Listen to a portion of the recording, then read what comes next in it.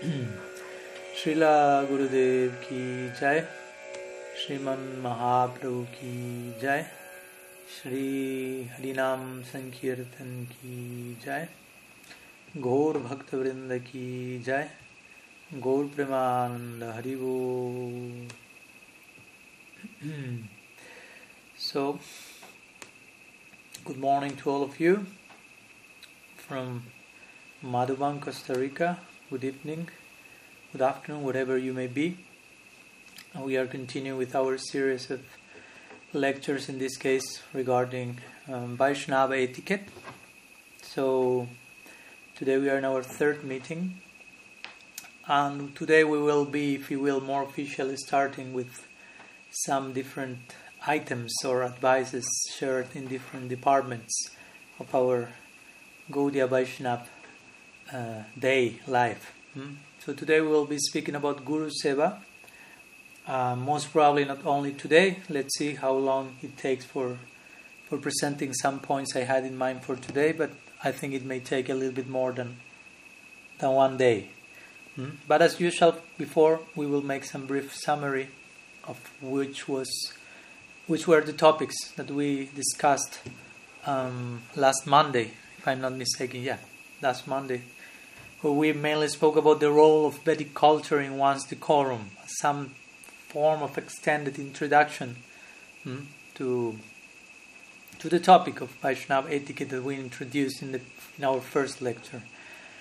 So we started with some, if you will, imaginary Purva Paksha or argument regarding, Mahaprabhu himself was the inaugurator of Raga Bhakti in the world, which is apparently a no-rule-based school, spontaneous devotion sometimes it is called, but the point is that he followed at the same time certain rules, especially the sannyas in the context of Vaishnava etiquette, Maryat, Sadachar, very strictly as a sannyas. We share some examples. So we started to speak in that regard how we are Gaudiyas for sure, and we are not Vedic in the classical sense of the term, that sometimes Vedic is identified with the idea of Varna Ashram, Karma Kanda, this overt emphasis in that direction.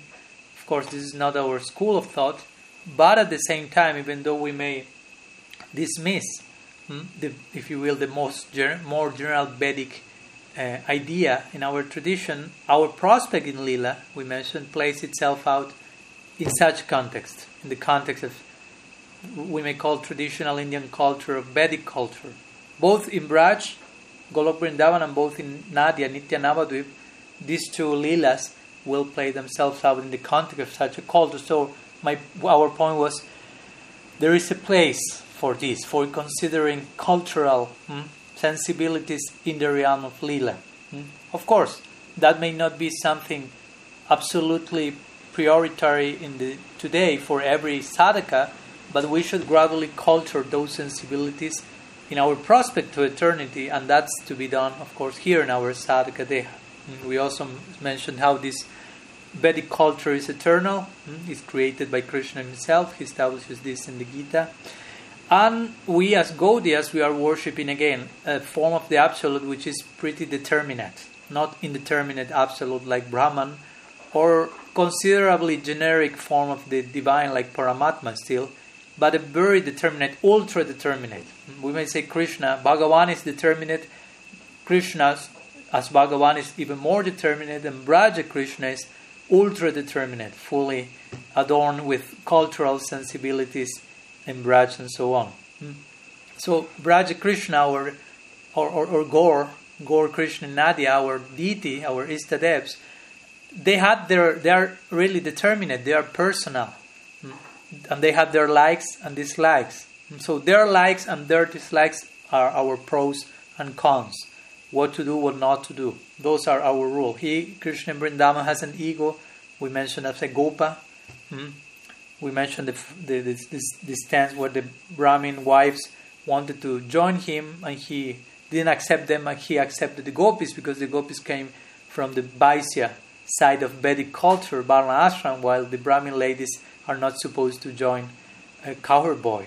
So some consideration of Vedic culture is there, of course, for the purpose of something like Parakiya, Krishna and the gopis will transgress that also. In the context of Madhurya Rasa, in Lila, the Vedic law is again rejected. On some beginning level, we may totally reject that, saying that's relative, we are Gaudias, but when we are full into the Lila, especially in the context of Madhurya Bhav, that Vedic law will be transgressed, Sarva Dharmam Parityaja, but for the purpose of further Lila. And if someone may present the argument, well, by Krishna only accepts the Bhav, as we say, well, but Bhav is something we should develop, and these details, which are part of the Vaisnava etiquette, are crucial part of that. So my problem may be we are sometimes confusing modern Indian culture with traditional Indian culture, which is Vedic culture. And as we mentioned, India was not India before, the whole world was known as Bharat. And so in this way, we should be able to differentiate between these relative considerations, modern considerations, the role of Vedic culture, and how those cultural sensibilities may play themselves out, not only in Lila, but in the considerations of Vaisnava etiquette here and there. So in this sense, we spoke about 3 levels of following this. My Guru Maharaj will say literal, interpretative, and esoteric. You can understand Shastra in those levels, and we may say you can follow this idea or many other things in those levels. Very literal sense, just copy-paste without understanding the purpose. Interpretative, separating substance and details as an intermediate sadhaka, but esoteric, in the realm of Lila, how that plays itself out. So I also quoted my Guru Maharaj when he spoke about breadth and depth, the breadth and depth of Mahaprabhu's gift, dispensation. And in the breadth side we have space for certain ideas, but in the depth side we will find ourselves in Lila and our prospect in Lila, and we should pay close attention to those detailed descriptions of the land there. And we should not dismiss these, for example, Vedic sensibilities, but at the same time we should pay attention to our present situation. That also we played emphasis on. As humans, in our particular DNA and psychology now, we may have certain relative necessities as sadhakas, as women, men, American, all young, whatever, and we should create sattva balance in those platforms so we can project our transcendental prospect properly. So we invoke the term Deshakala Vibhagavit, which means someone who is a knower of differences between place, time, and therefore circumstance. And understand, we should be dynamic, we belong to a dynamic tradition, we are not to reject modernity altogether. So we have to know how to deal with modernity, with Vedic culture, with the Gaudiya ideal, all this in the context of, in this case, following the advice of Vaisnava etiquette, which generally this advices we have already mentioned and we will continue mentioning, has to do with common sense, has to do with being in love, if you will, with the sadhu, and therefore adapting ourselves to whatever pleases the sadhu, doesn't please the sadhu, which is the criteria of what pleases and likes Bhagavan himself. So in Vaishnava etiquette we will find that in most of these rules there is some common sense, universal intuition mostly, and even we may find some exceptions to the rule, where some of the advices are not fully, at least apparently, rational to our demand, if you will. But in some of those cases, it's a nice opportunity to just put our head in the ground, pray, and receive some epiphany there, and open ourselves. Not everything needs to be rational in one point. Of course, most of our things, the things we follow in our practice, are full of common sense. But some details are there to make us take some leap beyond that, if you will. So do not expect everything to fit between our ears, basically. So some ideas that we shared our previous lecture, speaking about Vedic culture and which is the role of Vedic culture in Vaishnava etiquette. So today, as I mentioned, we will speak about Guru-seva. And we will start speaking about Guru-seva, let's say how much it takes. And I consider it very important to start speaking by this before every other department, if you will, of Vaishnava etiquette, because as I already mentioned, we won't develop sadachar, we won't obtain maryad Vaisnava Etiquette just but memorizing some handbook of instructions, some list of rules, but mainly in the association of Sri Guru and in the context of service and surrender to Sri Guru. We follow again Raga Nuga Bhakti, which implies to follow in the footsteps of the Brajavasis eventually, but also in the context of Gaur Lila to follow in the footsteps of those Brajavasis appearing in Gaur Lila, and that extends to the idea of our Parampara. So whatever Sri Guru performs, we won't imitate that, we will speak about that a little bit, but we will try to align ourselves to his, her, decorum. So it's crucial to speak about Guru and Guru-seva especially. For example, and there are many quotes in scripture which speak about how by this Guru-seva, how by properly having the proper decorum in relation to one's Guru, the proper conception, the proper attitude, the proper feeling, the proper approach, all success will come from there. In his Bhakti Sandarbha in Anucheda 237, Srila Jiva Goswami shares some of the many statements about this point. He says, Tashmat anyat bhagavaj bhajanam api napekshita. He mentions that one can attain all perfection, all is all, simply by engaging in loving service to the spiritual master. It does not depend on any other devotional activity. So by properly engaging ourselves in Guru-seva, everything will come from there. Then he quotes famous verse from Hari Bhakti Vilas as well. Yata siddha rasa sparshat tamram bhavati kanchanam sanidhanam guroreva srishyo vishnu mayo bhavat. Which gives some analogy, just as copper becomes gold through the touch of alchemically treated mercury, that's the idea. So does a disciple, the same way a disciple takes on the qualities of Vishnu through loving service to the Guru alone. That's the emphasis here. Guroreva srishyo. So there are many of these verses, Krishna in the Gita speaking to Uddhava, but also I am not as pleased by this, by that, as I am with service, loving service to Sri Guru, and so on. This class is about Guru-seva, not about Guru Tattva, because that may take another seminar. What's Guru Tattva, what's Sri Guru, what's the truth about Sri Guru. Something a little bit I've mentioned and I will mention, but basically I will focus in the context of Guru-seva. So I won't enter into the details of the ontology of Sri Guru, the role, the importance of Sri Guru. But of course, as we know, Sri Guru is on one side Sakshaktari, on the other side he is Krishna himself appearing in a representational sense. He is Krishna himself extending his presence to our lives. At the same time, he is a devotee, she is a devotee of Krishna, more especially personifying a particular type of love for Krishna, which is the goal of our life. And our devotional activities should basically exist around the principle of Guru. Srila Rupa Goswami, when he mentions the different angas of bhakti, he starts with the main ones, and all the main ones, the very beginning ones, are all around the Guru. Tasmat ado Guru padasraya Sri Krishna dikshadi sikshanam Vishrambena Guru-seva sadhu Padmanasaranam, and so on. So the first one is you take shelter in Sri Guru, then they receive siksha, eventually diksha, and further siksha, and Guru-seva Vishrambena. Render service to him in a very loving way, with confidence, affection, respect, confidence. So this is an important point. Srila Jiva Goswami mentions some people will conceive Krishna Bhakti as the Angi and Guru Bhakti as the Anga, or Krishna Seva, Guru Seva. But some others will conceive Guru Seva, Guru Bhakti as the Angi and Krishna Seva as the Anga. Krishna Bhakti is an aspect of Guru Bhakti. And Jiva Goswami said that criteria pleases Krishna much more.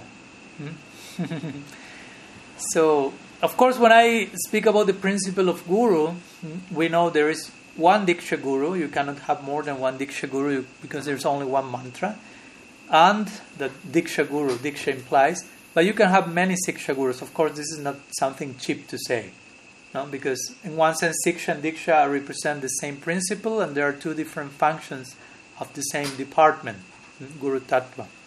So with the same type of surrender and love and confidence you surrender to Diksha Guru, if you have another one who is a Siksha Guru, you should make no difference in that sense. In both sense, both are Guru, and as we know, who is the most important, in case you have some Siksha Guru different from your Diksha Guru, Srila Sri Maharaj replied, the one who is helping you the most. So when I speaking today here about Guru-seva, I mean, you will apply this idea to the main Guru figure in your life, or figures. No, it is not to be limited to one person, but at the same time we know we need to have certain focus in some direction. 1, 2, 3. We cannot have unlimited gurus. I mean, if you are too advanced, we will have that capacity, but gradually we have to begin with one, and gradually maybe two, and so on.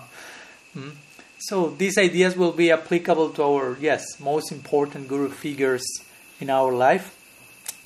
There are many considerations that I will be sharing in this lecture and the next maybe, but I won't be able, of course, to to address so many nuanced details concerning Guru-seva. So for those who have never read it, I strongly recommend at least once in this lifetime, and of course I'm not saying just once, please more than once, but you should read the book Sri Guru and His Grace by Srila Bhakti-Rakshakshiar Goswami Maharaj. That's such a crucial treatise. I mean, it's a revelation, came spontaneously from his discourse, mainly to Prabhupada, disciples of Srila Prabhupada at very important, crucial moments. So, and he shares so many nice considerations about how to deal with Guru, how to conceive Guru, Diksha Guru, Siksha Guru, how to deal with God brothers who are Gurus, whatever. So many things regarding the principle of Guru. So strongly recommended that as a complementary study. Sri Guru and His Grace. So Vishrambena Guru-seva. We are speaking today about Guru-seva. Seva means, we may translate that as service, but again, we will see that it's not just service.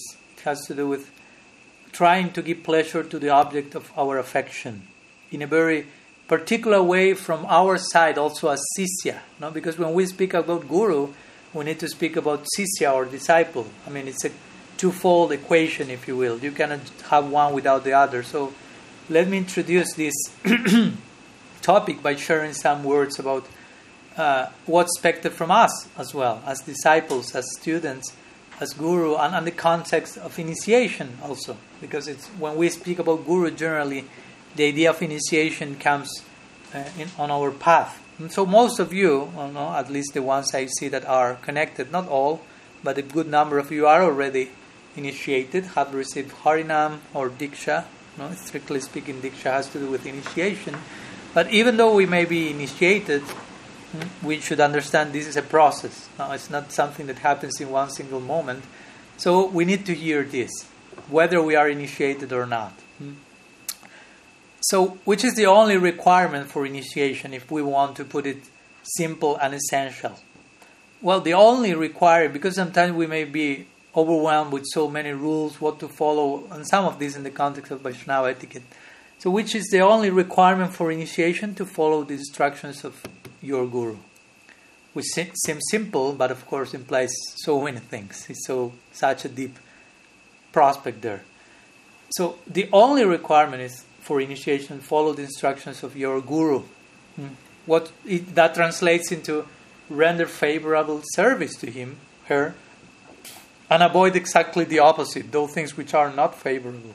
As we already mentioned, anukulyas sankalpa pratikulyasya varjanam.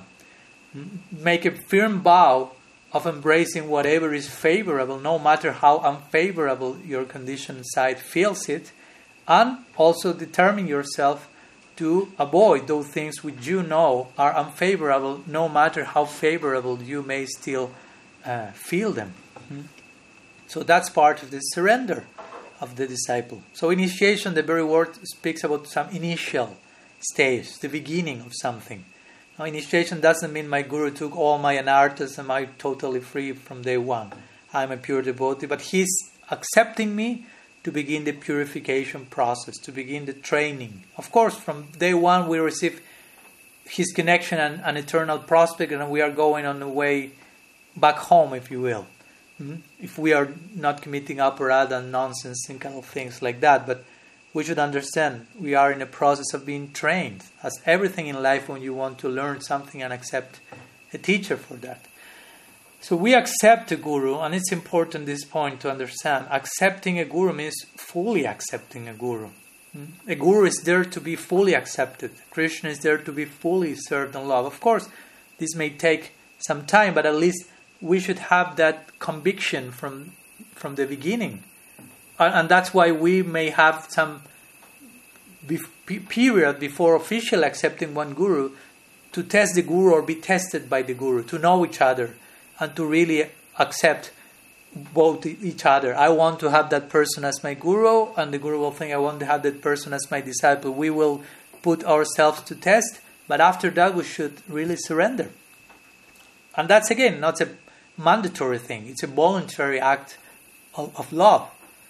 Because if that's not there, the equation won't be there. As we mentioned, the ingredients to turn copper into gold won't be there. So if you are not able to fully follow your guru, it doesn't make sense that you accept a guru. You follow. I mean, if you accept your guru partially, and sometimes you follow what he says, she says, and sometimes you don't because you didn't like the instruction, it means you didn't understand to begin with what's a guru, and what's expected from that. Krishna in the Gita says, Tad vidhi pranipatena pariprashnena sevaya. So first of all, there is pranipad, which means surrender. Voluntary surrender, not forced. You go through the test you need to go, you prove the things you need to prove, and then you voluntarily put your heart on the feet of that person, if you will. Pranipat, pariprashna seva, then humility, humble inquiry, and seva. Seva comes at the end of this process, interestingly, not from day one. So we should understand, we go to the guru in a serious spirit. No, Srila Prabhupada Bhaktisiddhanta Saraswati Thakur will say, there is no return ticket when you go to Sri Guru. No? Because you are accepting that person as the captain of the boat that will take you beyond the ocean of samsara, if you will, to the other side. So you should trust that person fully and not jump from the boat and go back swimming who knows where. So the Bhagavad also is describing clearly which is the spirit of the disciple. When it says, describes the guru, tasmat gurum prapadyata, but then it says, jignashu shreya uttamam.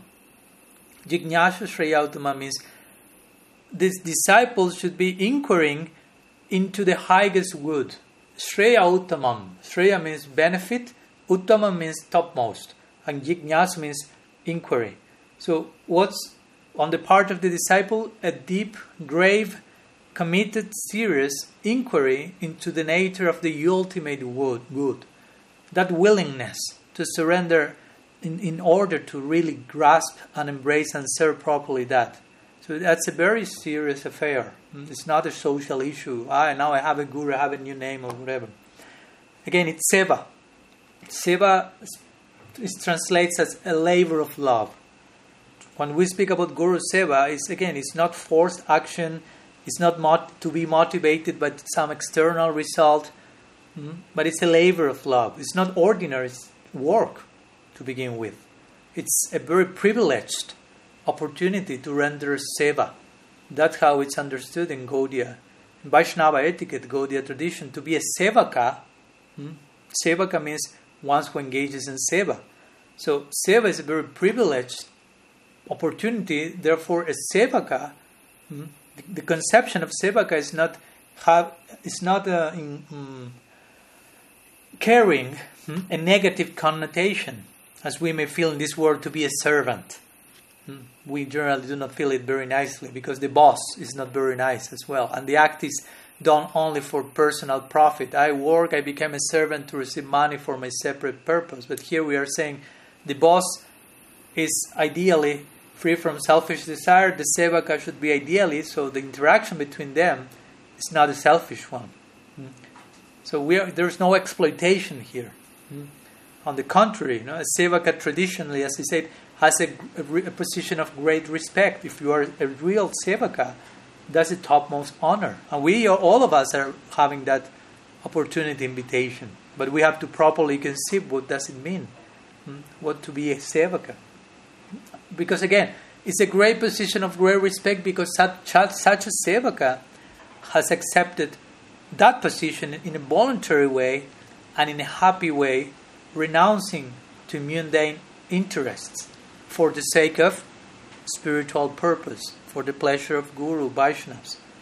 So in Gaudiya Vaishnavism, again, Sevaka engages in Seva with the object of attaining Prem, which is as you know, the zenith of selfless bhakti. So that's a very glorious idea. And of course, again, in the practice, we may feel ourselves a little bit far from the goal or from this ideal, but at least in theory, we should know. We are sevakas. We have received that opportunity. Sadhakas, sevakas, another way of saying the same. So, of course, since I am speaking about sevaka, there are degrees of this. And I think all this is important to know when we speak about Guru-seva and Vaisnava etiquette. How to deal with Sri Guru means how to be the best possible disciple I can be. So generally speaking, in a general way, we can speak about 3 types of sevakas. The topmost, let's say Uttam, Madhyam and Kanishta, if you for using some terminology. Topmost, intermediate and lower Kanishta, a lower sevaka. So the highest one, sometimes the word kinkar is applied to them. Kinkar, as you may know, Mahaprabhu uses this word, Ajinanda Tanoya Kinkaram, the 5th verse of Sikshastakam. And Kinkara is translated as servant, but Kinkara carries the implication of kin karomi, which means what can I do? Kara means to do and kim means what. So the word is how can I serve you, in the words of my Guru Maharaj. What can I do? How can I serve you? Means the person has a very intense disposition to service to such a degree that such a kinkar, such a sevak, doesn't need instruction, doesn't need to be instructed in order to follow the instruction. You follow. Now, that person is so aligned with the current of service that person does not need to be instructed, please do this, please do that. The person is already doing that. Is feeling the necessity of that service, is totally identified with her object of service, so spontaneously is there already. That's the topmost level of sevaka. Now, intermediate servitor is that person who needs to be instructed and who needs to be told what to do, and the person will do it. So that's glorious on some level, of course, for sure. Now, you may not have yet that intuition, but at least you are willing to render seva when that expresses itself to you. And of course, you can imagine the lowest types of servant, quote unquote servant, is that person who receives instruction but is not following that. And regarding this last one, sometimes this is called sevakadham, which means the lowest amongst sevakas. There is some extra division that I will share with you. It's a little bit tragicomical, which presents sixfold divisions of sevakadam, of the lowest of sevakas. Again, sometimes we may feel ourselves, oh my God, I'm part of them. It still is some category of sevaka, but we should detect that to rise up to the occasion. So the verse says, Alirbano Jyotishaka Stabdhibhuta Kimekaka Prishita Prishakaschaiva Sariti Sivakadama. So there are 6 types of low sevakas. So I will briefly define each of them. So the first one is compared. Some of them are compared to certain species. First one is the bumblebee. The bumblebee. So it is said that the bumblebee-like servant, if you will. So it is said that the bumblebee is only interested in trying to extract the pollen, the nectar for his own convenience. So in the same way, this so-called servant will receive the order of Sri Guru, but the person won't be willing to follow that. If the instruction is not fitting to him, to her, if I don't like the instruction. And instead of that, we'll act as a bumblebee. We'll just be like buzzing, excessive time buzzing around the instruction, but not following it. Or sometimes the idea is in the same way that the bumblebee is extracting the pollen from a flower and it's emptying the flower, it goes to another flower to do the same work. So these so-called servants, similarly, at the end they may even abandon their guru as long as they have extracted whatever they desire from that person. So again, you see that some of them are not servants at all. The second type is the arrow-like servant. So there are some examples in this regard. One of them is the example of the arrow is given because such a so-called servant is replying back to the guru in such an arrogant way that is piercing his master, the heart's master, like a very powerful arrow. Or some other meaning in this connection is sometimes the guru will give an order, an instruction, and the sevaka is not waiting to hear the instruction in a full way, in a detailed way, and just will go flying, quote unquote, like an arrow through the door, such as an arrow, apparently to follow the instruction and to do that. But the person is not knowing what to do and where to go or how to act. So the person will fly from the door but will never return and will never actually do the proper seva. There, the third type of sevakadam is the jyotish, interestingly, astrologer. So as you know, the term jyotish has to do jyotishaka, which means astrologer. Jyotish means astrology. So jyotish refers to astrology. So in this connection, the example is given because this type of servant is yet unqualified, as we will see, and when the guru is giving some seva, the servant will create so many problems and calamities and will start to calculate like an astrologer and to wait for the correct alignment of planets and constellations. So whenever everything is in place, I will do the service. Before doing anything, the person will be procrastinating and trying to make all this, waiting for auspicious constellation, and of course we know how it does it end. It never happens, and instruction of Sri Guru is not followed.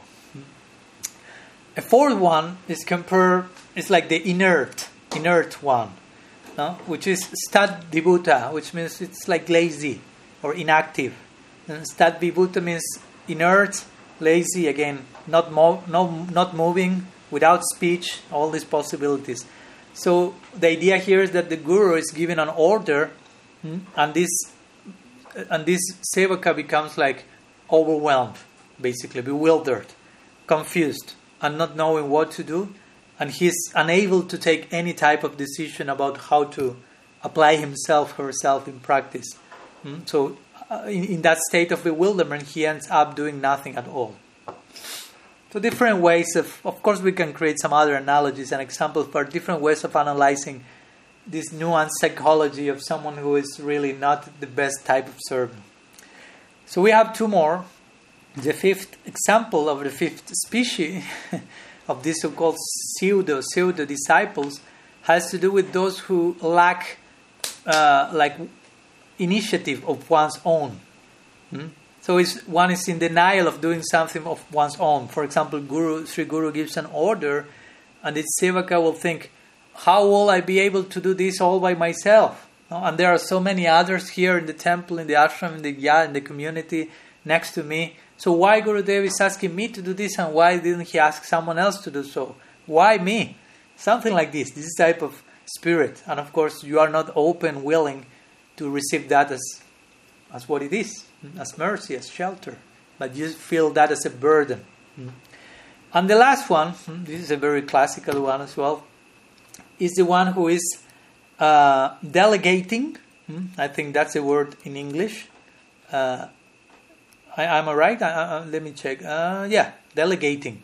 The one who is delegating to others whatever comes to him or her, to avoid any type of responsibility. So, for example, Srila Gurudev will give to this so-called sevaka some task, and this so-called sevaka will look quickly someone else to delegate that task. So she can quickly be free from all type of commitment and responsibility. And of course, sometimes what happens is you delegate that to someone else, and that someone else will delegate to someone else, and this so-called parampara makes the whole instruction never to happen. It never happens. It dilutes in the way. So when Sri Guru will ask about what happened with this thing that I asked, the Sevaka will say, well, I give that order, Srila Gurudev, to someone else so they can perform. Now, so the point is that for such a person to receive the Guru's instruction becomes, again, a problem, not a blessing, a burden, not shelter.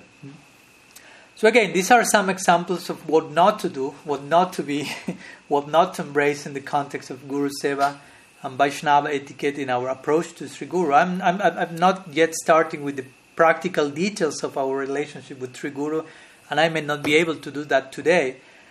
But I want to share first this type of preliminary considerations about Guru, disciple, how not to be. Sometimes that helps a lot in complement to speaking how to be. So let's share some examples on the opposite. Now we have been speaking about how not to be, how not to behave towards Sri Guru. So let's contrast this with some examples of how to be. Classical example from the Vedic lore, which describes the exemplary disposition to sacrifice from a genuine disciple trying to please Sri Guru. So let me share you one, or maybe more than one, but at least one example. Nice story comes to mind, which is an ancient one. In old times, there was one guru called Dhaumya Rishi. And he had one disciple called, not only one, but I'm speaking about this one, called Aruni. Aruni. So this was in the classical setting of the Vedic times and Gurukul and the student living together with the Guru. Nowadays we may have some different dynamics, but again the principle in essence is the same. So Dhaumya Rishi one day wanted to test the eligibility of Aruni as a disciple. And of course with this to bless him, that's for sure. So in this way one afternoon, the sun was just disappearing. It was almost evening. So the clouds started to cover the sky, and Dhaumya Rishi asked Aruni, please, can you go to some little reservoir of water nearby here that we are using to irrigate? Irrigate, you say? Like to water the rice fields that are nearby. So please go and make sure this reservoir is not leaking. No? How in the way the water is flowing. So Aruni reached the reservoir and he found a little little hole. So he tried to repair that with some branches and some mud. But despite all his efforts to do so, to follow the instruction of his guru, Aruni was not able to do so. So it was already getting dark. And Aruni was, but the point is, what have you done there? No? He may have said, okay, I was not able, it's too late, I will go back and will sleep. But his mentality was not. Gurudev gave me an instruction, and I'm determined in following the instruction of my guru, somehow or other. So last resource, he just laid himself, he put his own body on the mud, on the hole that the water was coming, and he used his own body to cover that hole. So Aruni remained there the whole night, sleeping, quote unquote, sleeping there, actually trembling because of the intense cold of night, water coming to his back. So in the very first hours of the morning, Dhaumya Rishi was asking about Aruni, and he realized he's not here. So he went to look for him to the reservoir. So he found him on the fields, immersed in mud and almost unconscious because of such an extreme experience. So Dhaumya Rishi took Aruni in his hands, in his lap. He took it, and he said, my dear boy, what are you doing? Basically, he was asking, why you didn't come back home yesterday night? So again, Aruni replied, as we may imagine, Gurudev, you ordered me to repair the reservoir, so without having concluded my seva, how can I return home? That was like his conception. Seva is sacred, and if something is given to me, I'll finish that. So of course Dhaumya Rishi heard this, and he was totally moved. He puts his hands on the head of Aruni and says, may all wisdom from scripture may be manifest in your heart. So Sri Guru was very pleased, and he bestowed his mercy in this way on the disciple. So because of such mercy, Aruni obtained it. He said, spiritual enlightenment in that very same moment. And all the meaning of all the scriptures manifested in his heart immediately by the grace of Sri Guru, who was pleased with Aruni's disposition to service. So this is a similar classical idea, and similar, for example, to the ideal example of Guru-seva that we can find in Sri Krishna himself. He had many gurus, as you know, but we may say one of the main ones was Sandipani Muni. And this is narrated in the Bhagavad when Sri Krishna went to the Gurukul to learn from Sandipani Muni 64 arts. He did that in 64 days. He was with Sudama the Brahmana, not the Gopa from Braj. So he was his childhood friend, and they were studying together in this school. This is in, I think, chapter 80 chapter of 10th canto of the Bhagavad. So at one point, the wife of Sandipani Muni sent the boys to the forest to collect some wood for the fire. And symbolically, that represents the idea of sacrifice, actually. In the scripture, when it is said to accept the Guru, it says, Tat Vijnanartam Sa Gurume Babigachet Samitpani Shrotriya Brahmanishtam. So Samitpani means one should present oneself to Sri Guru carrying the wood for sacrifice. So that also symbolizes I am the sacrifice. So I approach Sri Guru with the disposition to swaha, to surrender myself. Pranipatina. So they went to the forest looking for this wood, and a terrible rain came.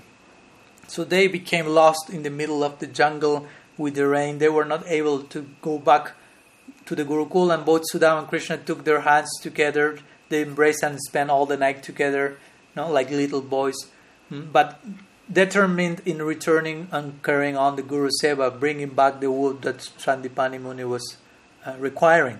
So Sandipani Muni at one point understood the situation, and he went immediately to the forest looking for his beloved students. So he found them, the two of them, embracing each other and determined in following one's Guru instructions. So you have suffered so much for me, he said, Sandipani Muni. Your body, the body is the dearest thing for most people in this world.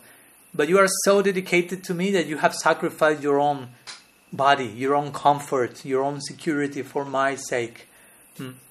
So there he mentioned, it's the duty of every bona fide disciple to pay her debt to his Guru Dakshina, by offering, without ulterior motives, everything that one possesses, even one's own life.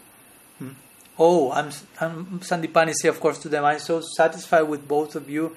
May all your wishes be fulfilled. May all Vedic mantras that you have learned never fail to you in this world or in the next, something like this. So again, we see the same example.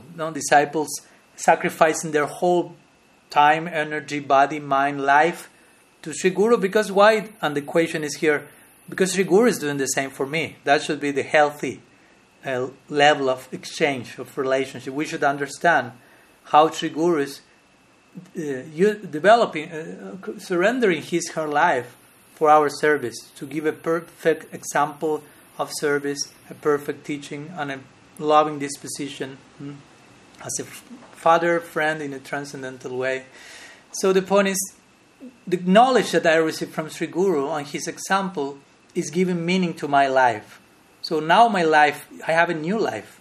So I owe my life to that person, basically. That's the idea. So I will pay with my life, trying to pay. I won't be able to pay such a gift, but I will try my best to give my life in return, if you will. And by so doing, as we may see, Sri Guru's heart melts, and all blessings and mercy comes to the disciple. So it's important that we understand this. We have to express love and attachment to Gurudev through surrender, to loving obedience. Again, we are not speaking about blind following, forced action, repression, fear. It has nothing to do with that, as you can hopefully see. It has to do with confidence, loving, natural attraction, hearts being moved. So you express your love and attachment to Sri Guru through proper obedience. Because again, love means to serve, as Srila Prabhupada will say. You love someone, you will serve that person. And vice versa, of course. The other person will reciprocate. So to be a disciple, the word disciples come from discipline. So there has to be a discipline. Again, sustainable one. Always maintain this outside of the context of neurosis, of paranoia, in a sustainable way. But there should be some discipline, we could say, to be obedient to Sri Guru, as we should be obedient to our parents. If they are good parents, we should be obedient and trust them. It's a healthy exchange, loving exchange. It's promoting confidence and trust. So what is be with Sri Guru? If we are not obedient to Sri Guru, we are not disciples. And if we are not disciple, if there is no disciple, there is no Guru either. You follow? I mean, Guru will only appear when there is obedience from the disciple, from the side of the disciple. Because again, you can have the topmost Uttam Bhagavata Maha whatever in front of you as Guru, but if you are not acting as a disciple, you are not allowing that person to act as a Guru in your life. So it's a 50-50 equation, if you will. So as a disciple, proper obedience, again, proper trust, confidence, affection should be there.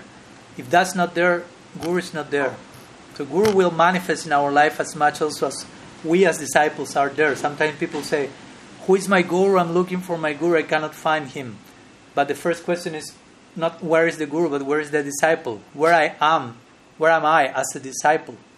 Because if I'm not ready to enter into that fire, do not expect the Guru to manifest. Maybe the Guru is right in front of your face, but you are not seeing him, hearing him, and so on.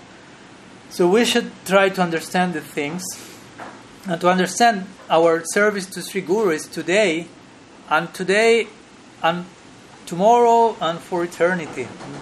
We should try to serve Sri Guru in such a way that we are like confirming our prospect for eternity in the future, not just today. There's one famous example in this connection from Bhaktisiddhanta Saraswati Thakur and Srila Sridhar Maharaj. Once Prabhupada Bhaktisiddhanta asked Srila Sridhar Maharaj, please help me in the opening of one temple, the Gaudiya Math, Madras Gaudiya Math. So it is said that some date was set for the opening of the temple, but they were not able to open it on time because there were not enough financial means to finish the temple on proper time. And so what did Srila Sridhar Maharaj do? He decided to take out a loan to finish the temple on time. So Bhaktisiddhanta Saraswati Thakur eventually arrived to the place and saw the temple was completed. Oh, he was very pleased, nice. But he heard this was possible because Srila Sridhar Maharaj took a loan. And took a loan in order to accomplish that. So Prabhupada Bhaktisiddhanta was already pleased, but now he was even more pleased when he realized the risk, if you will, that Srila Sridhar Maharaj took. And he said to him, you have already ensured your future service by assuming this loan. Because you are obliged to repay that loan. So in this way you are not only engaged in seva today, but you are telling Krishna that you will be doing more service for him in the future. Of course, this is an example. I'm not promoting excessive loans in the names of Guru-seva. You have to make it in the proper way. But the idea is this. No? We are trying we want to make that clear. I'm not only serving Sri Guru today. I want to warranty my future engagement in that.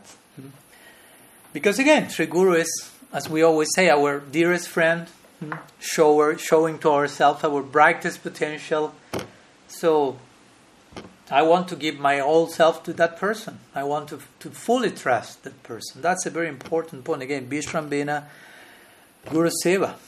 Vishramba, trust, full trust, very intimate faith, intimate connection. Srila Sridhar Maharaj once very nicely described what does it mean to have a guru by describing what does it mean to not have a guru.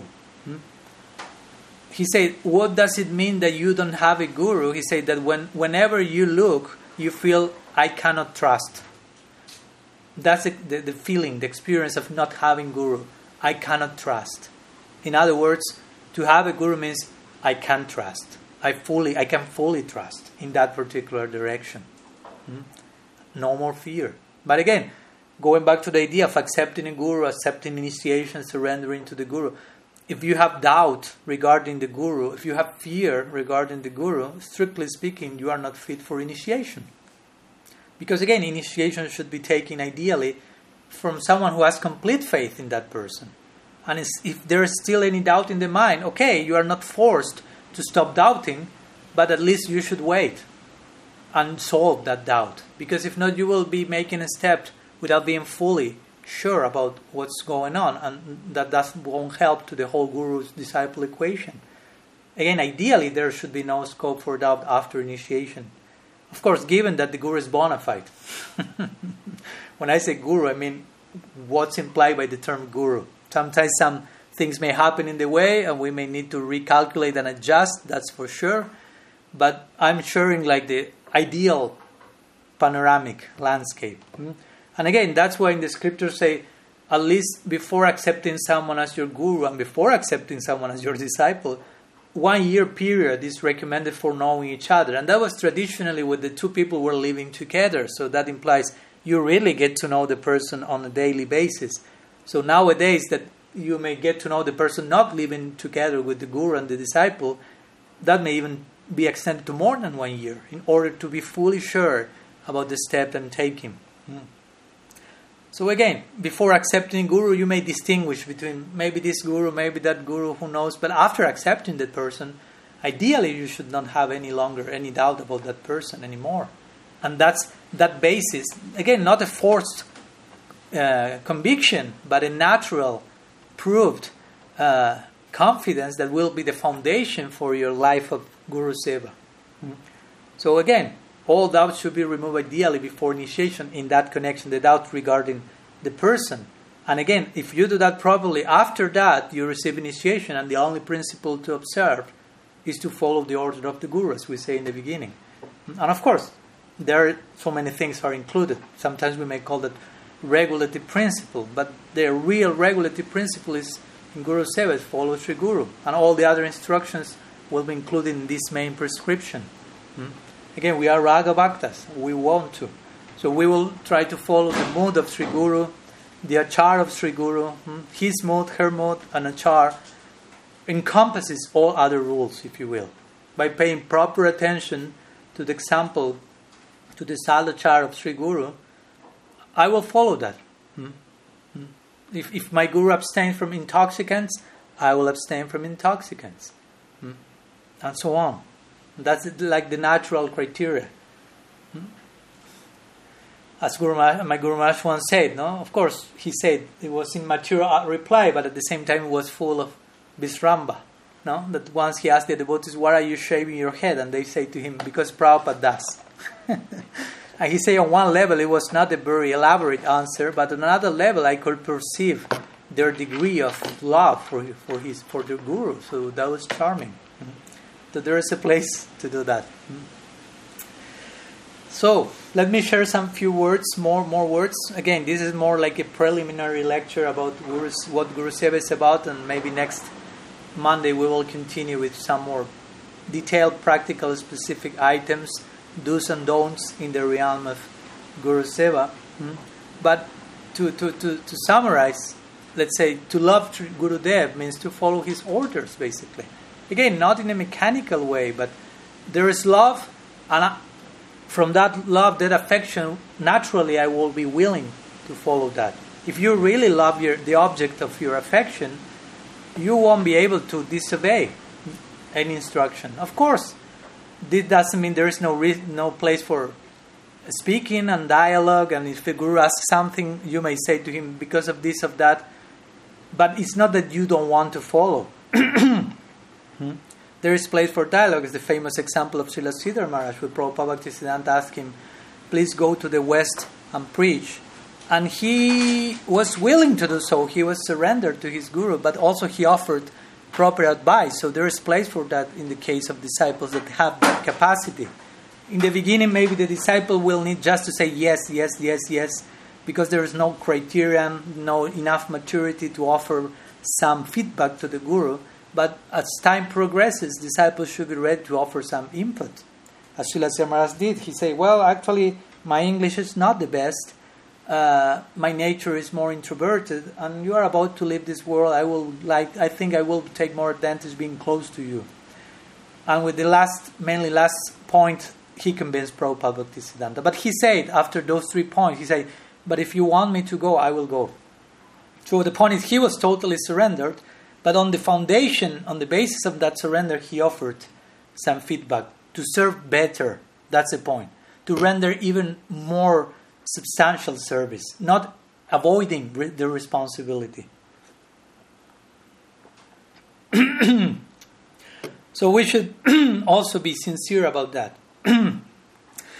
So there are some reasons. These are some reasons for accepting the Guru. There is some interesting reason also we may share more in the psychological framework, if you will. But there is one psychological reason why the Guru has to be served unrespected, even like God, as the scriptures sometimes say. No? Because some psychological studies have proved that by the time of 7-8 years, as you may imagine, we have imbibed a great deal from our parents, from our childhood. All these experiences created very deep, ingrained some scars. And many of those, as devotees, we need to clean. Cheta darpana marjanam, and we need to replace them with bhakti samskars. So the question is how to replace such powerful samskars. It is said that this is only possible if we meet a person for whom we develop greater love. Again, I don't want to dismiss one's parents' role in this life, nothing like that, but we need such a figure and even more powerful in order to, quote-unquote, overcome certain samskars that need to be replaced. So we need to meet a person for whom we develop greater love, greater respect, greater obedience that we may have had for our parents during our childhood. And of course, such a person, in one sense, we could say, such a person can only be God, because nobody else can replace our parents. Their role, their influence. No, so Sri Guru is that person. It's God coming in that particular way, as we know. Achintya Veda Veda. It's God, He's not God, in a representational sense. So we have to properly conceive this and properly develop some intensity of affection towards the person of Sri Guru. In one sense, the intensity of love for Sri Guru that we have for Guru, that will be the same intensity of love we will have for Krishna. Not the exact form of it. No, try to see the difference. Someone may have affinity towards Krishna in Sakya Ras, Madhurya Ras. It doesn't mean that you will treat your Guru in conjugal relationship. But the intensity of surrender, as sadhakas now, whatever intensity and surrender and trust and confidence we are projecting and expressing towards Guru, naturally that will take a particular form in connection to Sri Hari. So basically that, in summary, one should work and live under the instructions of one's Guru, whoever that Guru figure is the most prominent one in one's life. And one should consider oneself his servant, her servant. Sisya Abhiman. My sense of identity is I am a kinkar, I am a servant, I'm a sevaka. That's a very, again, prestigious. I feel so fortunate to receive the chance of even getting close to that role. So in one sense, this is the most important thing in Vaisnava etiquette. That's why I'm pounding this post. And I have not yet started with some specific tips, because these particular rules that I may share next class, all of them will be a natural byproduct of having this in place. And all the other points that we will share from now on in the remaining lectures of Vaisnava etiquette, all of them will be, again, a natural byproduct of the confidence and affection that we will have for Sri Guru as sevakas. So this is the most important thing to begin with. Try to have it in your mind very clear. I consider myself a servant of my Gurudev. Because why so important? Of course, one may say because the tendency is to forget that, basically. And to consider ourselves independent. Independent doers, independent agents, independent everything. So we need to properly ingrain a healthy sense of dependence to overcome our false sense of independence. So a real disciple will feel that. Guru Kripa Hi Kevalam. Guru Kripa Hi Kevalam means the only thing in my life is the mercy of my Guru. That's the all in all for me. That's how a sincere disciple is feeling. Whatever may happen in my spiritual life, that's the mercy of my Gurudev. It's not my personal merit. It's not my separate attainment, but it is coming to me as a gift from above. So that's the mercy of Sri Guru. And what's the mercy of Sri Guru? Again, sometimes this idea may sound abstract, but I As I've shared in some of the previous examples, we could say that when Sri Guru has a pleased disposition, he is pleased, a loving disposition in his heart towards her disciple, and the disciple, of course, is humble and surrender. That feeling that is there in the heart of Sri Guru, that's what we know as Sri Guru's mercy. No? To invoke that particular disposition in the Guru's heart, that naturally will shower affectionately the sincere disciple. So we should be those sincere disciples. To be disciple means to be a sincere disciple. There's no other way to put it. We should be grateful disciples, basically. We should appreciate the gift of Sri Guru, as the famous pranam mantra says, Mukam karoti vachalam pangum langayate girim yat kripata maham bande Sri Gurun dinatarana. By the grace of Sri Guru, someone who is blind can see, someone who cannot speak can recite great poetry, someone who is lame can cross over the mountains. So the point is, we are those we have been those persons. We were not able to walk. We are just stumbling and falling into this material existence, and now we are learning how to properly walk. We were not able to see. We were blind to reality. We thought we were seeing. Now we have received eyes. Sri Guru gives us Shastra Chakshu, the eyes of knowledge, of revelation. And we were not able to speak. We were just engaging in nonsense topics. So Sri Guru now is giving us a reason to have a tongue, if you will, to chant Hari's name and speak Harikatha and chant her glories. So the point is, we should feel eternally indebted because our life has new meaning and prospect. So our whole life and prospect should be offered in Seva, in the spirit of Guru-seva. And we are in Kali Yuga, which is the age of ungratefulness. We could say age of quarrel and hypocrisy, and part of that is ungratefulness. So we especially need to be grateful. To begin with, to be grateful is a quality of sattva guna. So, of course, sattva guna is not the goal, and here we are speaking about something which is beyond the gunas, but gradually we should rise above the lower modes, especially in relation to Sri Guru, who is the very ambassador of the nirguna plane, of the Visuddha Sattva plane, who comes to our life to bestow the gift that will take us beyond the gunas and throw us into pulse-liberated existence.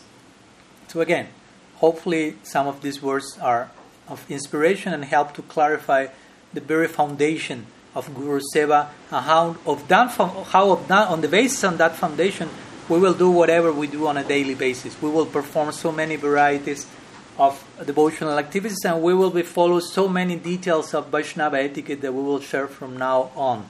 But all this will be done on this foundation of Guru-seva, of this proper spirit and conception and service to Sri Guru. So, some words I want to share today. I will leave here, and next lecture we will continue in the context of Guru-seva, explaining some practical, again, points and advices, but on the context of whatever I have explained today, for you to understand how we are to follow those things on the basis of our affection and trust. Because if not, if we only speak about rules and do this and do not that, some people may misunderstand that, misapprehend that, and feel this is not natural, this is force, I'm not willing to do so. But if we understand which should be the background, the other things will naturally flow. That will be like a common sense byproduct. But we will speak about that next lecture. So I will stop here. And of course, if there are any questions, doubts, comments you may like to share, we have some extra minutes. Archan Siddhi, yes. Yeah. Is there a place for having a different perspective, viewpoint, and Sri Guru connecting especially to relative issues? For example? I mean, what do you mean by regarding what I said? Because I said many things regarding what? Like full surrender and full acceptance in this context? Yeah, full acceptance. I guess it's like that idea of being totally aligned. Seems that is there a place to have, different... Yes, of course. I didn't enter into the details. I just gave the example, for example, of course I recommended to read a book like Sri Guru and His Grace, especially in that part, you will see Srila Sridhar Maharaj speaking quite in detail about that, the absolute and the relative side of Sri Guru. Also, I gave the example of Srila Sridhar Maharaj being willing to follow his Guru, but also having some other opinion and sharing his advice. But also, more specifically regarding your question, in relative issues, there is no problem, of course. No, for example, I don't know if you have any particular example in mind, but let's say Sri Guru says, I don't know, whatever. No, he likes certain food, and you say, okay, Gurudev likes that, I must like that. And not necessarily. You may not like eggplants. I personally do not like eggplants, and my Guru Maharaj likes eggplants. So it's not that, you are not fully surrendered because you are not eating eggplant. Of course, if someone gives me his Maha Prasad of eggplant, I will accept that in that context, but it doesn't mean that I will force myself into that. And again, on a more general sense of nature, the person may have a particular nature and may have certain affinity. Even to that point, let's say, and this is not so relative even, Sri Guru may have an inner affinity, and the rule is generally the disciple will follow that affinity, but it may not be the case because of certain previous samskars. So Sri Guru may have affinity for Sakya Bhav, a disciple may have affinity for Madhurya Bhav, and it's not doesn't mean you are not following your Guru. So when I am speaking in a more general sense about what the principle of Guru represents in one's life, and how one should dispose oneself into that direction in a most substantial sense of the term. But of course, relative details are there to be adjusted. But all of that, even that, in the spirit of following that person in the best possible way. Like when Srila Sridhar said, if the Guru pronounces a bad word in the class, it's not that the dictionary should be changed. No, you will offer service to Sri Guru by pointing to that detail. And it's not that you are finding fault in that person, that you are not following him fully, but you are just thinking about how to serve in the best possible way. So, yes, there is a scope for diversity, I will say, basically. I'm not speaking in that case that you are rejecting the person, disobeying the person. And a real Guru also will be someone who won't be trying to force, let's say, his relative side on his disciples. And that should be the standard. Of course, that may happen in a natural way. Sometimes the Guru may have some way of, singing, let's say, whatever the case, of wearing certain dress. And some disciples may imitate him on some level. I will continue speaking about that next class also.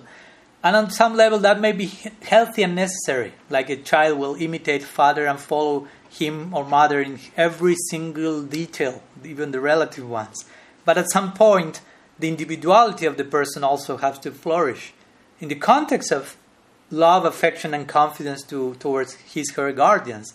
But you have to be a person. You have to develop your own individual criteria, which doesn't mean I less surrender. Actually, on the opposite. As your own individuality and criterion, independent thinking increases in the context of dependence, that's an ornament, and you will be able to serve better. So yes, of course, again, this is a general idea and question, and of course, it's totally valid. But I imagine that also in many cases there may be very specific situations where it's also important to know how to do that. And no problem. Famous example, for example, Gaur Kishore Das Babaji and Prabhupada Bhaktisiddhanta Saraswati Thakur. He nicely harmonized that. As you know, first thing, almost it is said, the first instruction that Gaur Kishore Das Babaji told Bhaktisiddhanta was never go to Calcutta. And he said, and do not preach, do not get entangled in preach, just be a Bhajananandi. But on the other side, Bhaktivinoda Thakur said to Prabhupada Bhaktisiddhanta, preach. And he was also a prominent Guru figure in his life. So when I need to say that one of the very first things that Prabhupada Bhaktisiddhanta did was to go to Calcutta. Someone asked him, but your Guru Maharaj told you to never go there. And he said, I never went to Calcutta. I always remain at the lotus feet of my Guru. So he, in one sense, he rejected the instruction. He didn't agree with the nature of the instruction. It has to do with the nature of the person. Gaur Kishore Das Babaji was a Bhajananandi. He was not thinking about preaching, about going to a big city. And Prabhupada Bhaktisiddhanta took the spirit of that. He remained at those feet. He followed Bhaktivinoda. And he went not to Calcutta, because Calcutta is a state of consciousness, and he preached. But also he said the best Gostianandi, the best preacher, is a Vajananandi who preaches. So Gaur Kishore Das Babaji wanted Bhaktisiddhanta to be a Vajananandi, and he remained a Vajananandi. It's not that Prabhupada Bhaktisiddhanta was not a Vajananandi, but on top of that he was preaching. So in this way he kind of followed the instruction of his two gurus. Also he had his own nature, and in this way he harmonized that. So we should find a way to harmonize everything. And again, if some particular instruction of Sri Guru is not, we are not able to follow it, or we are not able to fully understand it, or whatever, we are trying to doing that in a dysfunctional way and it's disturbing our bhajan, we should be able to speak that with him, with her. There's always room for dialogue. The Guru doesn't want a disciple to be surrendered at the price of getting emotionally dysfunctional or whatever. So everything can be properly accommodated, spoken with Sri Guru, Siksha Gurus, and we should conduct ourselves in service in a natural and happy way. Of course, some sacrifice will be there as well. No? Okay, I hope that helps. I have a question, Maharaj. Yeah, let me read one Mahara from the chat. There's two written questions here, so we will go with one written, one live, and so on. Omkar is asking, Maharaj, could you kindly share that prayer for Guru you recited in relation to the verse Guru Kripa Hi Kevalam? I'm not sure which prayer you refer to. Maybe you refer to the one Mukam Karoti Vachalam Fangum Langayate Girim Yat Kripata Maham Bande Shri Gurun Dinataranam. I'm not sure that I said. No? One before for the grace. Maharaj. Okay. That was it. Thank you. Okay, that's the one. I mean, it doesn't have a clear shastric. I mean, it's invoked by almost every Gaudiya Vaishnava. But my point is, it's not clearly established from where it's coming. But it's like a very classical Sanskrit prayer that I don't have here. I just recite it by heart. I'm not having just to copy paste. But you can look for that. It's very, very. I'm putting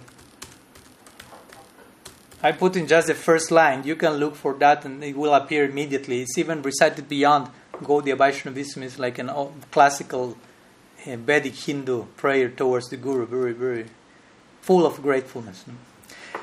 Yes, Mahara, you had a question.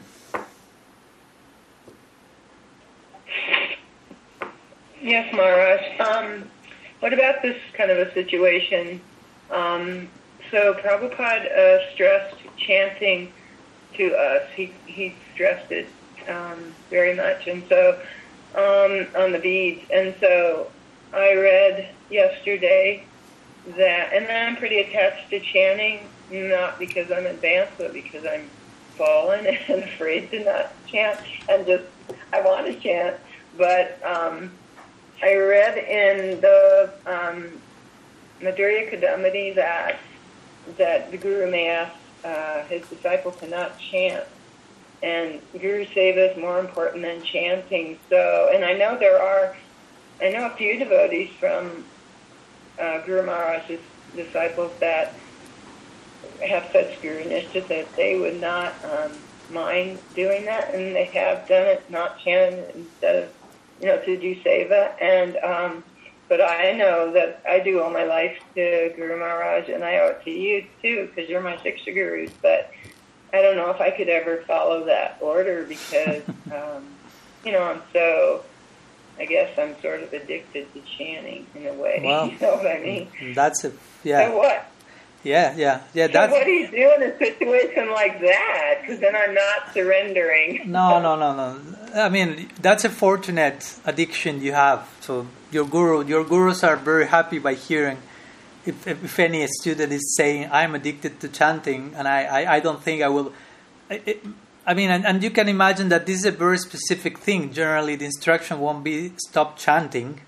The instruction is to commit yourself to chanting and gradually increase your taste for chanting to the point of kirtaniya sadahari, non-stop chanting. So it's not that the Guru is against chanting or will instruct to stop chanting, but also, of course, there is place for some specificity and particular cases where some, for example, Sevaka, personal servitor of Sri Guru. There are many cases in the story of Vaishnavism. They were so engaged in that, and they were especially empowered by that, inspired to do so. So again, and the scripture says, no, there are different angas of bhakti, and you may attain perfection by this, by that, and a special emphasis is put on Guru-seva. So if you really embrace Guru-seva and it takes a particular form according to the situation, there's no problem if, I don't know, a personal servant of Sri Guru has to be totally all day long with Sri Guru because of this reason and didn't have time to chant. It doesn't mean he or she didn't want to chant, but the situation was such that there was no time, but the person was really surrendered there. So that's, I will say, it's more of an exception to the rule. And Krishna will also manifest that in particular cases that he knows that person has certain nature that will be able to embrace that. So also we shouldn't be fearful, like, oh, I like chanting so much, and if my guru asks me, stop chanting and doing this, I will go mad, what will happen to me? I mean, Krishna is in your heart, and Sri Guru is the representational form of Krishna, so in one sense, Krishna will inform Sri Guru in that direction, and he won't be able to do that. Or sometimes he may test, if you will, the disciple by asking something, but the person will be unable to follow that, like the famous example of Anupam, which made a vow with Rupa and Sanatan, different line but connected. Okay, all of us will worship Radha Krishna forever, but that night Anupam couldn't sleep because he felt, my Istadev is Sitaram, so they presented, I cannot abandon them, and I already made the commitment with my gurus. Sanatan and Rupa were his brothers, but also gurus as well. So he presented the case to Mahaprabhu, and Mahaprabhu said, blessed is that Lord who cannot abandon his devotee, and blessed that devotee who cannot abandon his Lord. So in that sense, if one has certain taste for certain service, it's nice, and Guru will appreciate that. Actually, Guru is there to nourish that. The Guru is not there to impose anything in a superficial way. And so if some devotee develops some proper affinity in the context of bhakti, there's no place to say, stop doing that. Now, and if the person will say, stop doing that, that may be a very circumstantial thing, emergency for the moment. If I know that you are addicted to chanting, I won't tell you, stop chanting. But maybe I may tell you, Mahara, please, my house is on fire, come and help me with some water. In that sense, and you may be chanting at that moment. And in that sense, I'm telling you, stop chanting, if you will. Now, I need some help for a while, and maybe that day you didn't chant your prescribed number because you were busy saving my life. So, but on a general line, I think we should be happy if we develop some affinity towards some anga of bhakti, what to speak of some addiction, and we report that to Sri Guru, and she will bless, so we may continue with that for sure. Okay, so there are some few questions here, written form. Thank you. Thank you. Thank you, Mara. That was great. Tadas has one question here on the chat. It says, I have heard that it is most painful thing when your chitta is being cleaned, and it happens even just being close to Guru. How then is it possible to love somebody more than your parents if she creates pains to you? Is it firstly you should understand intellectually that Guru and pain is needed and good to you, and just after cleaning process love comes? Well, we should clarify those expressions, because sometimes the things are being said without much context, and we may get a little bit scared about having a guru and whatever, painful things, and we should go, and sometimes some sort of Christian idea of suffering and sacrifice, and we may go to some extremes that are not healthy. We may become dysfunctional in the name of surrender and sacrifice that has happened and still happens in many cases. So, when our chitta is being cleansed, I wouldn't say it's the most painful thing. Because, of course, there may be some difficulty and even some pain on some level, but if you have the proper understanding of what's going on, that won't be painful. At least that won't be most painful. And the process is gradual, so you cannot just clean your whole chitta from one shot, because that will be too painful. That's for sure. And we may not be able. We may develop some scars regarding the practice that this is painful. This is painful, but I have to do it. This is painful. And Krishna says, Susukam kartum abhyam. Susukam kartum. This process should be engaged in in a joyful way, relatively speaking at least. No, it shouldn't be a torture, because it's impossible to sustain in time. So there may be some pain because purification is going on, but it's not that the process is painful. But whatever we have in our hearts is painful because we are attached to the wrong thing. So it says it happens even more when you are close to the Guru. Again, it's not that the Guru is creating pain. The Guru is the personification of purity. So if you are not pure, that pain will come from your own impurities. Not that the other person is the bad one. No. Sometimes that happens. We may be with another devotee, and the presence of some person may trigger us, may trigger some attitudes in us. But the point is, the person is just triggering that, if you will. But the ammunition, if you speak in terms of machine guns, ammunition is in us. It's not in the other person. The presence of the other person is just triggering the whole thing. But the trigger is just one small thing in the whole gun. And the ammunition and all that, that's inside of me. So we should be introspective when something is being triggered to ask, why this is happening? I mean, the other person is just maybe triggering that, but the whole rest of the thing is in me. The ammunition especially, the explosion. So what's creating that in me? So, and again, yes, being too close, and also we should think, how close can I be to the Guru? That's a matter. It's not black or white criteria. Guru sometimes is described as fire. So if you get too close to the fire, you may burn, and if you get too far, you may not cook yourself properly and remain in a raw condition. So gradually we should become like fire. We should become fire-like students to the point of being able to live in the fire. As my Guru Maharaj will give the example, entering into some planet and live with Surya Dev, if you will. You have to develop a fire-like body. So in the beginning, you cannot even get too close to the fire. What to speak of develop a whole identity made of that. So the Gurus make the fire in the sense of fully surrender, full pure. So as we do not have those qualities, that may create some challenge for us. That's what we may call painful. When I say painful, I'm mainly saying challenging. I'm mainly saying the purity of that person is taking me out of my comfort zone. We spoke about that in our series on Divine Imperfect. We are being thrown into the realm of divine paradox. The person is challenging us to think more deeply, to get out of the things that we think are sure of, but of all of this in a sustainable way. Again, we cannot learn all this process in one weekend. We will go mad.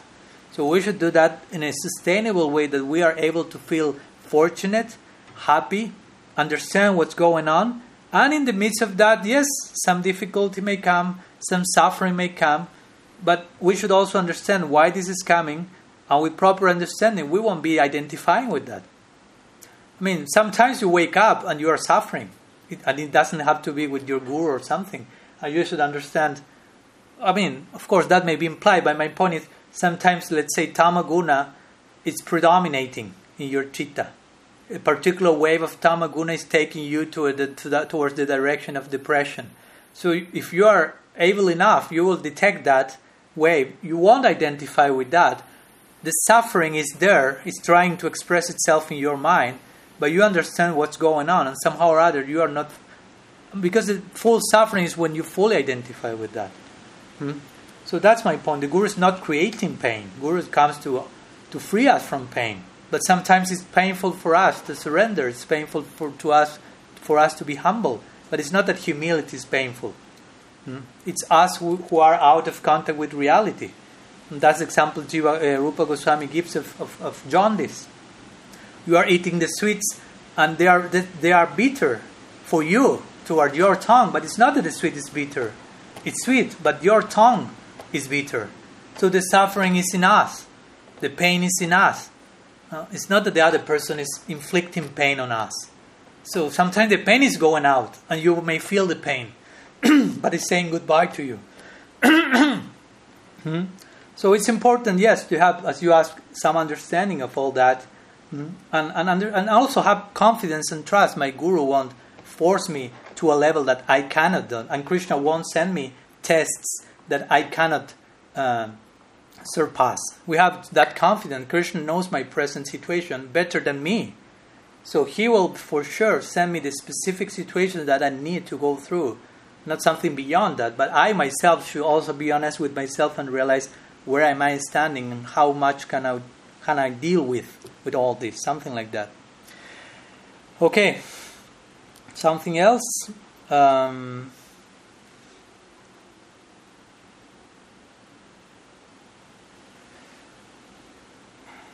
I think I see one question has been sent to my streaming in Facebook. One question by Martin Fossati. He's saying, how should be the relationship of a sadhaka with the guru of his guru, and also with the guru of the sadhus close to the sadhaka? Well, that's a big topic, and I plan to speak more about that next class and the next class after next class, I think. Especially in this book, Sri Guru and His Grace, there is a lot of this. There are some practical details to consider, but at one point, at least in a general way, of course, generally it's not the case that the guru of your guru is alive. I mean, that can happen. There is possibility. That's an exception to the rule and a very particular taste of bhakti experience that you may have your grandfather guru, if you will, alive. And that will be a very special thing for sure. But generally the case is that that person won't be present in this body, and the person who is your guru has accepted that service once her guru have passed away. That's the general rule on one side. And with the guru of the sadhus close to the sadhaka, well, depending if you have a guru, if that's a different guru, you don't have a guru yet, so that may take a different nuanced perspective. Some of them could be seen as a god, not godfather, but god aunt, as sometimes it is said. There are certain nuances, like the god brothers of your guru. No? Of course, on one level, you will respect them as your guru in the same way. That's classical when the guru receives the Vyasa Puja. Generally, that happens. The guru himself will worship. If there are any god brother, god sister present, she will worship those god siblings, and will receive after that worship. Of course, in the spirit of that worship is for my Guru Maharaj. I'm just here representing him, her. But in brief words, apart from what I said, it should be full of affection, of confidence. But of course, there are nuances and there are moods, and there are, as we'll speak next class, there are different currents, there are missions, different Vaishnava missions. So not in every direction you are forced to express the same degree of intimacy. But at least on a general level, one should be respectful, of course, to all Vaishnavas, what to speak if there are the god siblings of my guru and so on. But I will elaborate more on this if you want, and if you can wait during next lectures. Okay, so any other question before finishing? We are almost on time.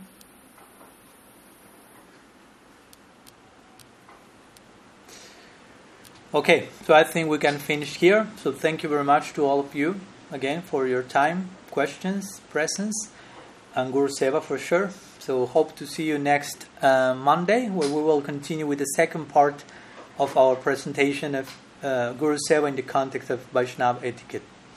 Srila Gurudev ki jai, Sriman Mahaprabhu ki jai, Sri Harinam Sankirtan ki jai, Gaur Bhakta Vrinda ki jai, Gaur Premananda Haribo.